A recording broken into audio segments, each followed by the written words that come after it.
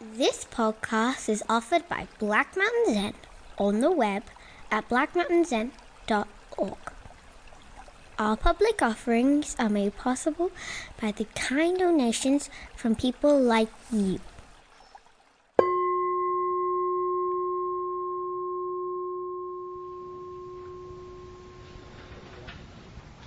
So after I heard Jill read this poem, actually I knew she was going to read it. I got a copy of it in the afternoon. So I made my own response. So here was my response.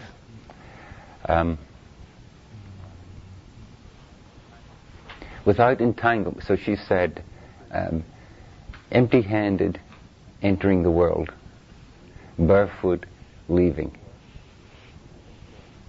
Too simple coming and going that got entangled. So I said, without entanglements, there is no dark confusion. With no dark confusion, there is no light of the Dharma. With no sickness, there is no healing.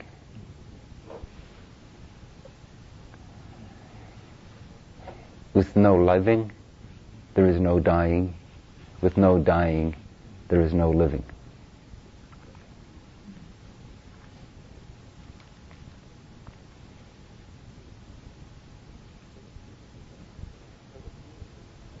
So the purity of the lotus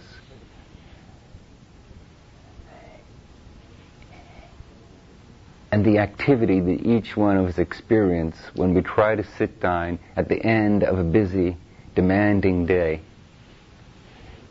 and feel it, hear it, listen to it, come out of our bodies, out of our minds.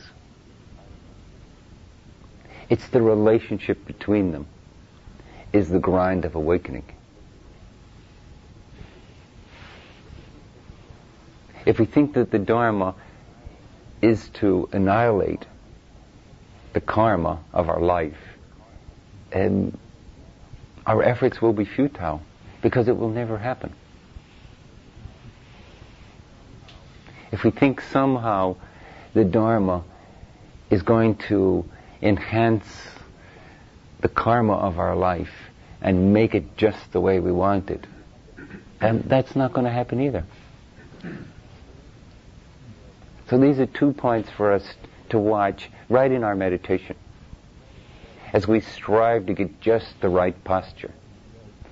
Where can I place my lower back so that it will be wonderfully poised and balanced and relaxed, and then my meditation will be really good.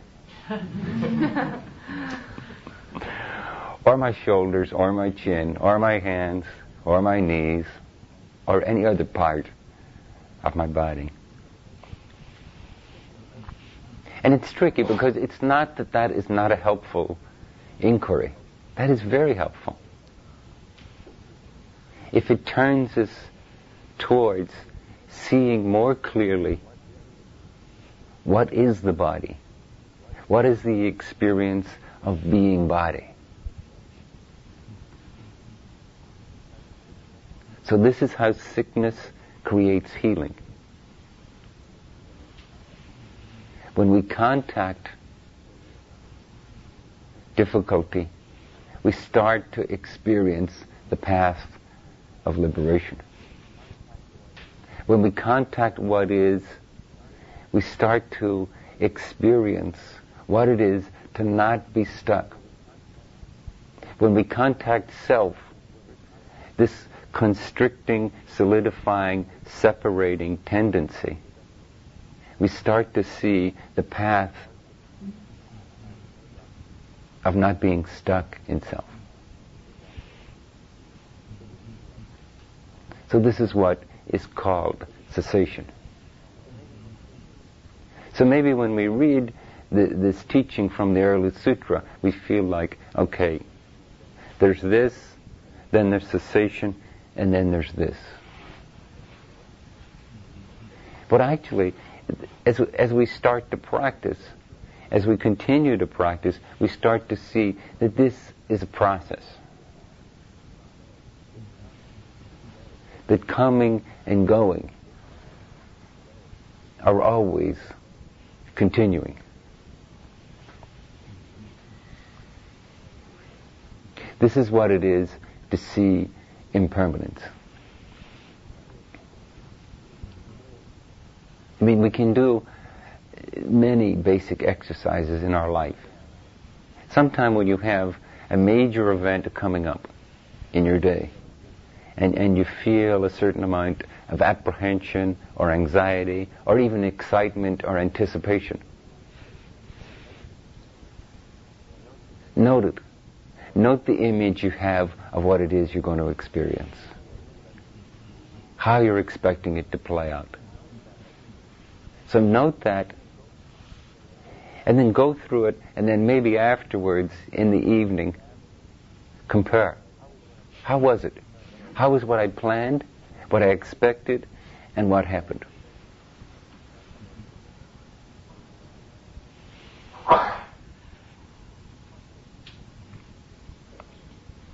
So the challenge is to allow ourselves to enter into a process.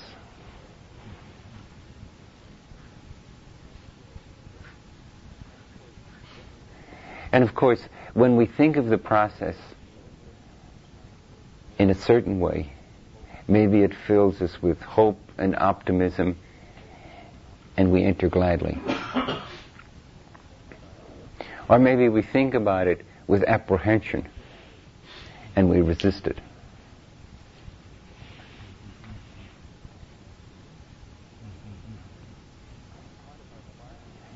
So part of our practice, as handed down to us through hundreds, thousands of years,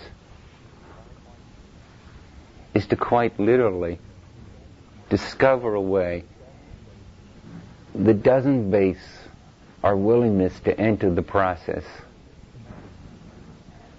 on an optimism that's subtly feeling like, I will get what I want. Or that is subtly feeling, this is somehow about annihilating who I am. Something about my existence will be diminished by this process. So usually when we start to sit, I think for most of us in the West, we read something or we hear a Dharma talk and we have this rising optimism, this great revelation of possibility. I know I did. I remember I was in Japan and someone gave me this book on Zen. A Zen priest gave it to me, actually. And it was called The Iron Flute. And I opened it and I read it, and I was exhilarated, excited, and awestruck. And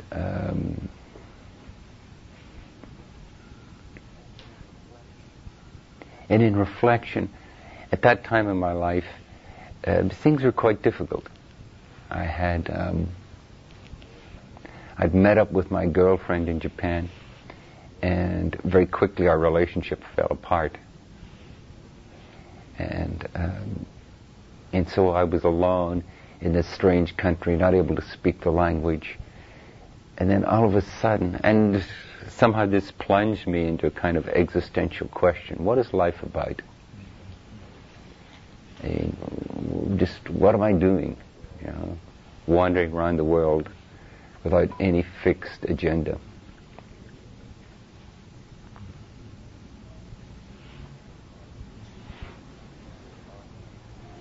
And then I was awestruck by Zen. And then all of a sudden my life had an agenda. Some great Dharma crusade. I would become enlightened. And being young and having nothing else to do, it was great. And I took it on like a crusade.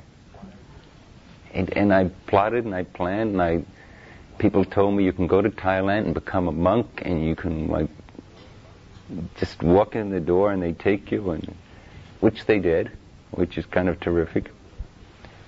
And then they said, now go up here where all the forest monasteries are, and indeed I did all that. And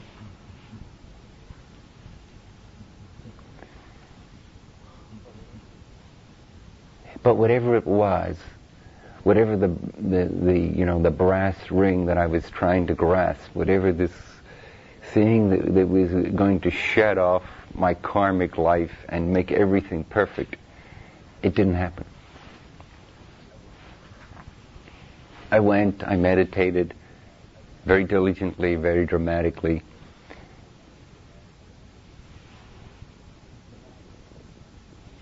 And then I came back to Bangkok and I cleaned the toilets. Because at that point, after all of that, that seemed like the most appropriate response. So for those of you who are planning such a crusade, I don't mean to discourage you. Because I honestly feel like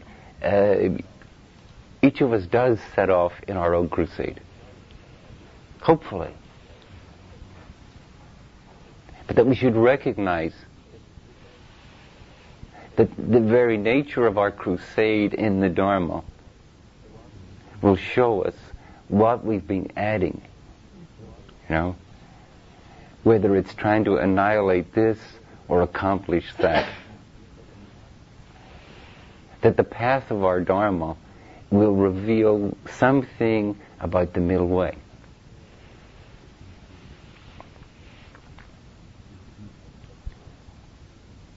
That sickness and healing are intertwined.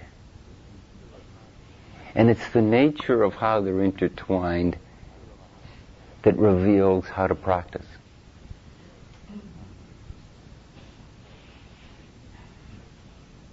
It's the nature of mind that teaches us how to practice with mind.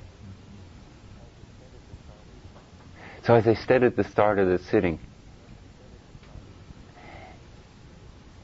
there is an important and relevant and helpful approach to practice.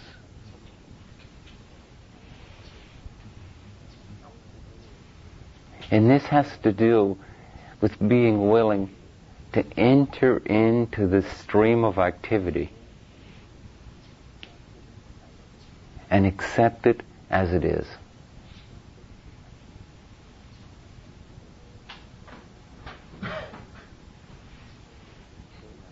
If entering into the stream activity is based on what we're going to gain, that will create a certain consequence. If it's based on what we think we're going to cut away, that will create a consequence. The challenge of the Dharma, the challenge of the middle path, is that entering in asks the question, what's happening? Innocently, with curiosity, with courage, with patience, with compassion. So every time we sit down to meditate, this challenge is right in front of us. Can this amazing thing called a human life be allowed to unfold, to flow through us? Can this amazing thing called having a human mind be allowed to be experienced?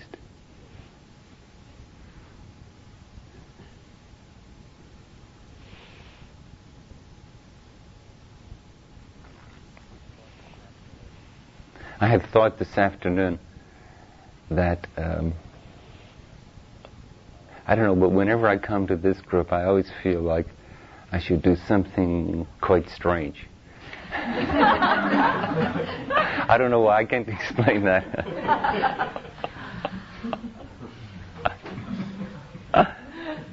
So, I think it's the way my mind works. So this afternoon I lifted up this book of haiku by Basho, and I read this haiku, and I thought, okay, well that's what I should give a talk about, that haiku. So here's the haiku.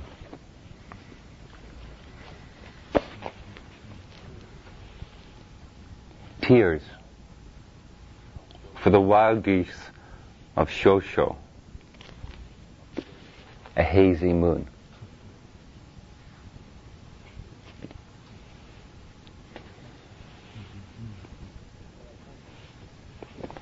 So my question to you is, what does that poem stir in your mind?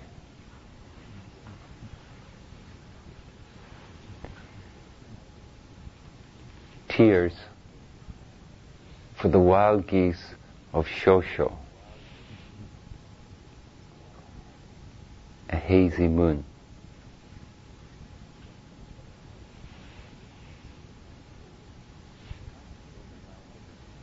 So constantly the mind is stirred. So try to note what that stirred up. And then I'll say what I think, literally, and see how that influences your own mind. Because the practice of the Dharma is to take that awakeness, that awareness of meditation, and carry it into each activity. Meditation is simply an opportunity to focus simply and directly on the activity of being. And then our life is to watch it become more complicated, more active. So in our life, things are presented, we respond, and then we act.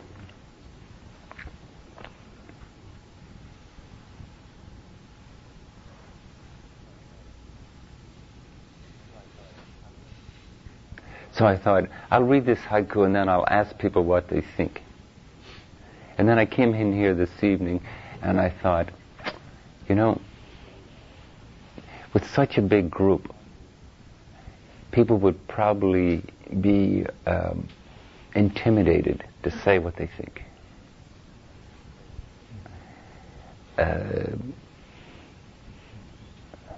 It's an interesting thought, isn't it? That we would be intimidated to say what we think. Who are the other people in the room that make us intimidated?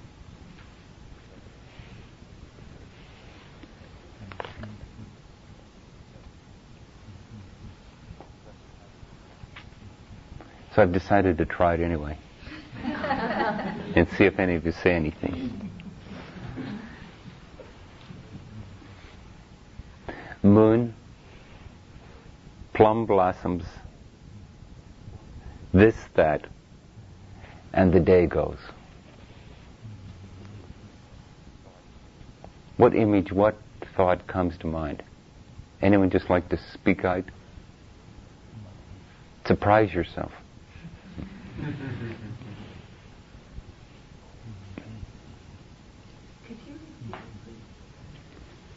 Moon, plum blossoms,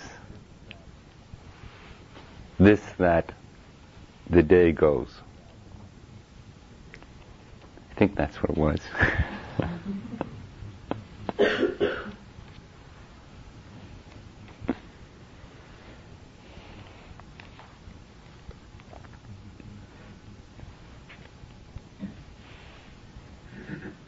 Is it about naming and categorizing?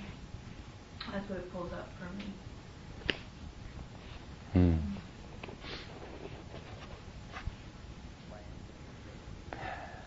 My answer to your question? I would say, quite literally, it's whatever you make it.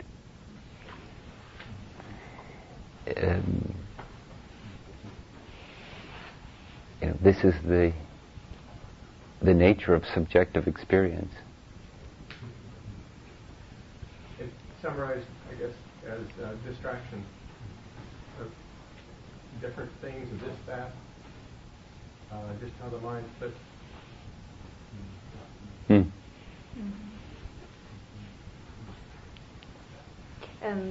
It reminds me of beauty in nature, and then here's the day. This is another day. The day goes on. Okay. It reminds me of time passing with the moon, and then the plum blossoms in the spring, and the day-to-day activities. Okay. Just made me connect with the moment of stillness and amongst everything that's going on. Okay. Great. Good. You're warming up. Let's try another one.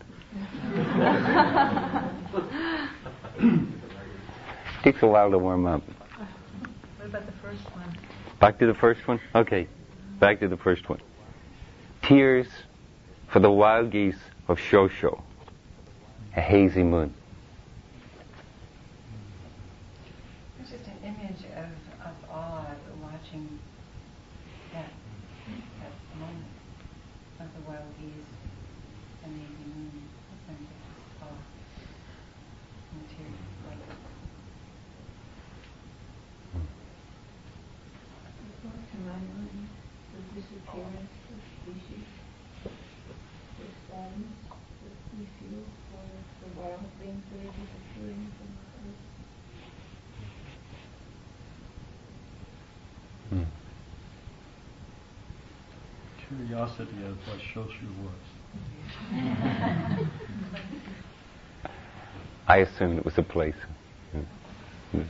Good, noting curiosity.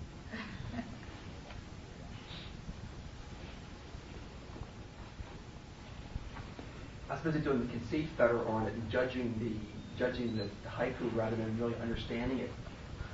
What I really didn't really want to get into some of the content of this. I'm trying to evaluate and judge it rather than really try to understand it. If that makes sense to you.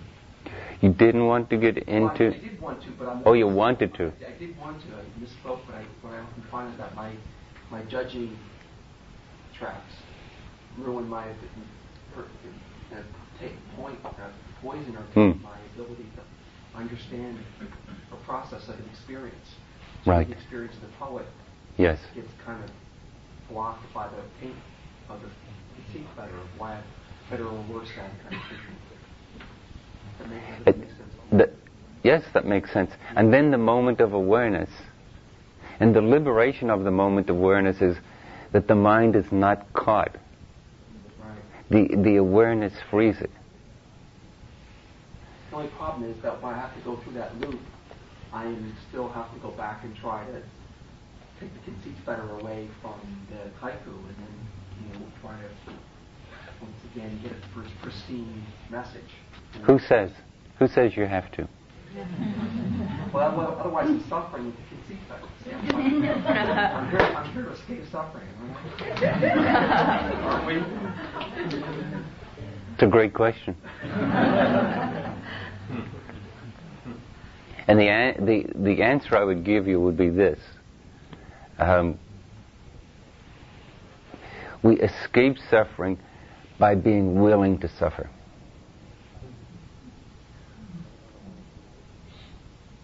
And if we look at the Dharma a little closer, the Dharma says that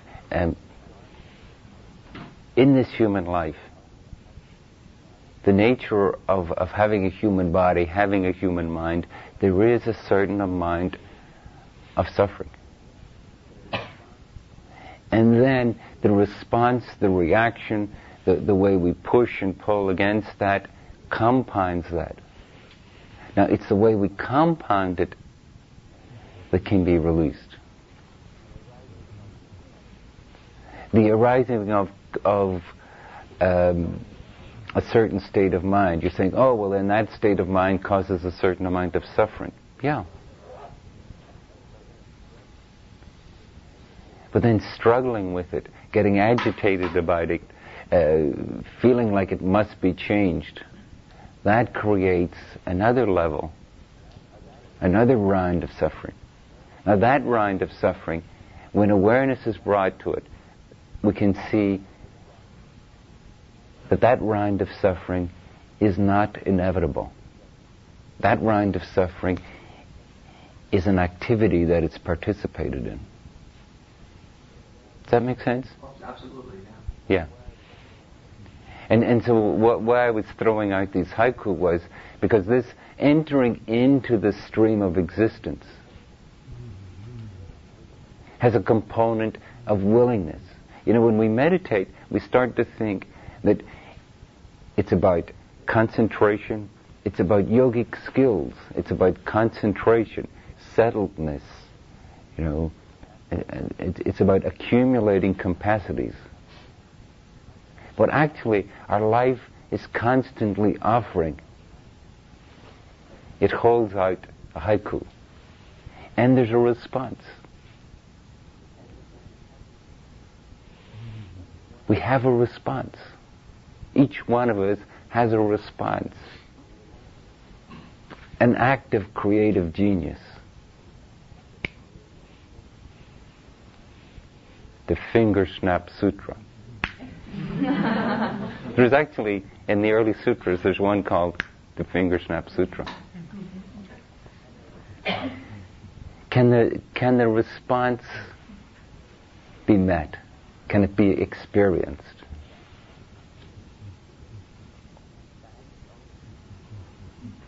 That's also the quality.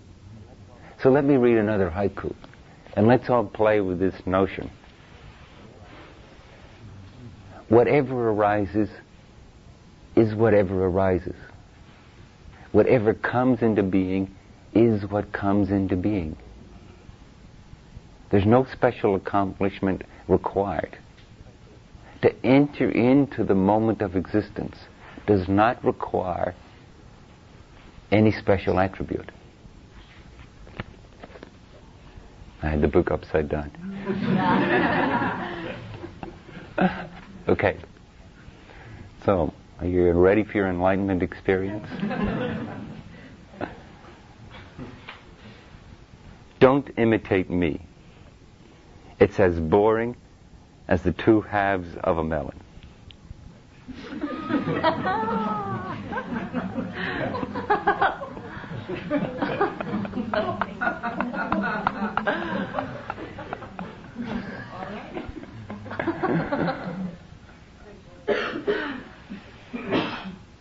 So what did mind do with that? See the two halves of a melon.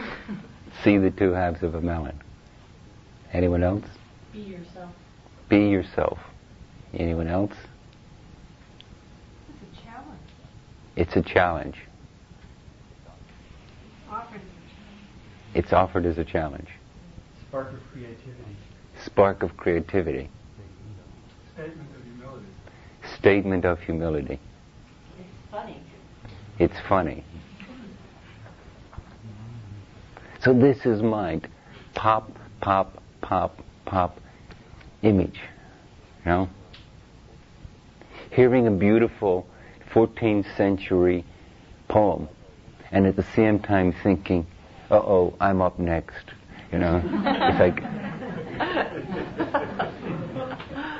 crying about the wild geese and at the same time noticing the hazy moon. This is, these beautiful images get held up and we feel like, okay, and in that moment, nothing but the lotus flower exists. The lotus flower includes everything. It leaves nothing out. That's what it means that nothing but the lotus flower exists. Anything the lotus flower leaves out detracts from the lotus flower.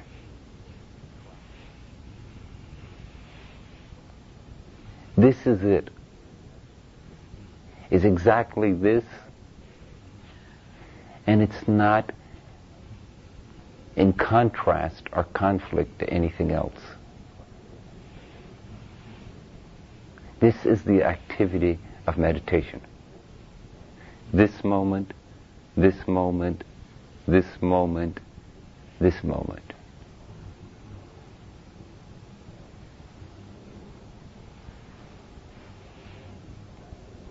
Not to be grasped, not to be pushed away, not to be diminished, not to be filled with grandizement.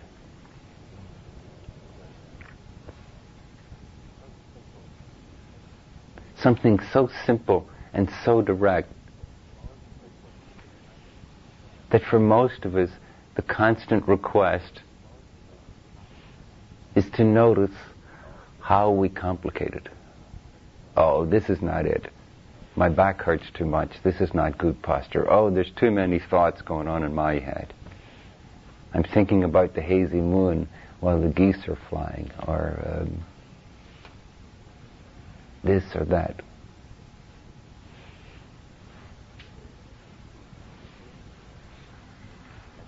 We split the world like two halves of a melon.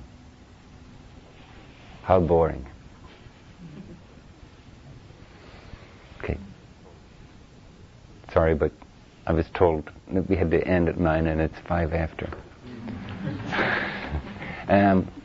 But I will read one more haiku.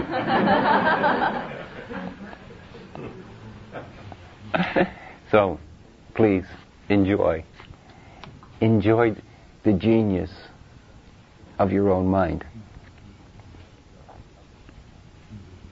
Lightning.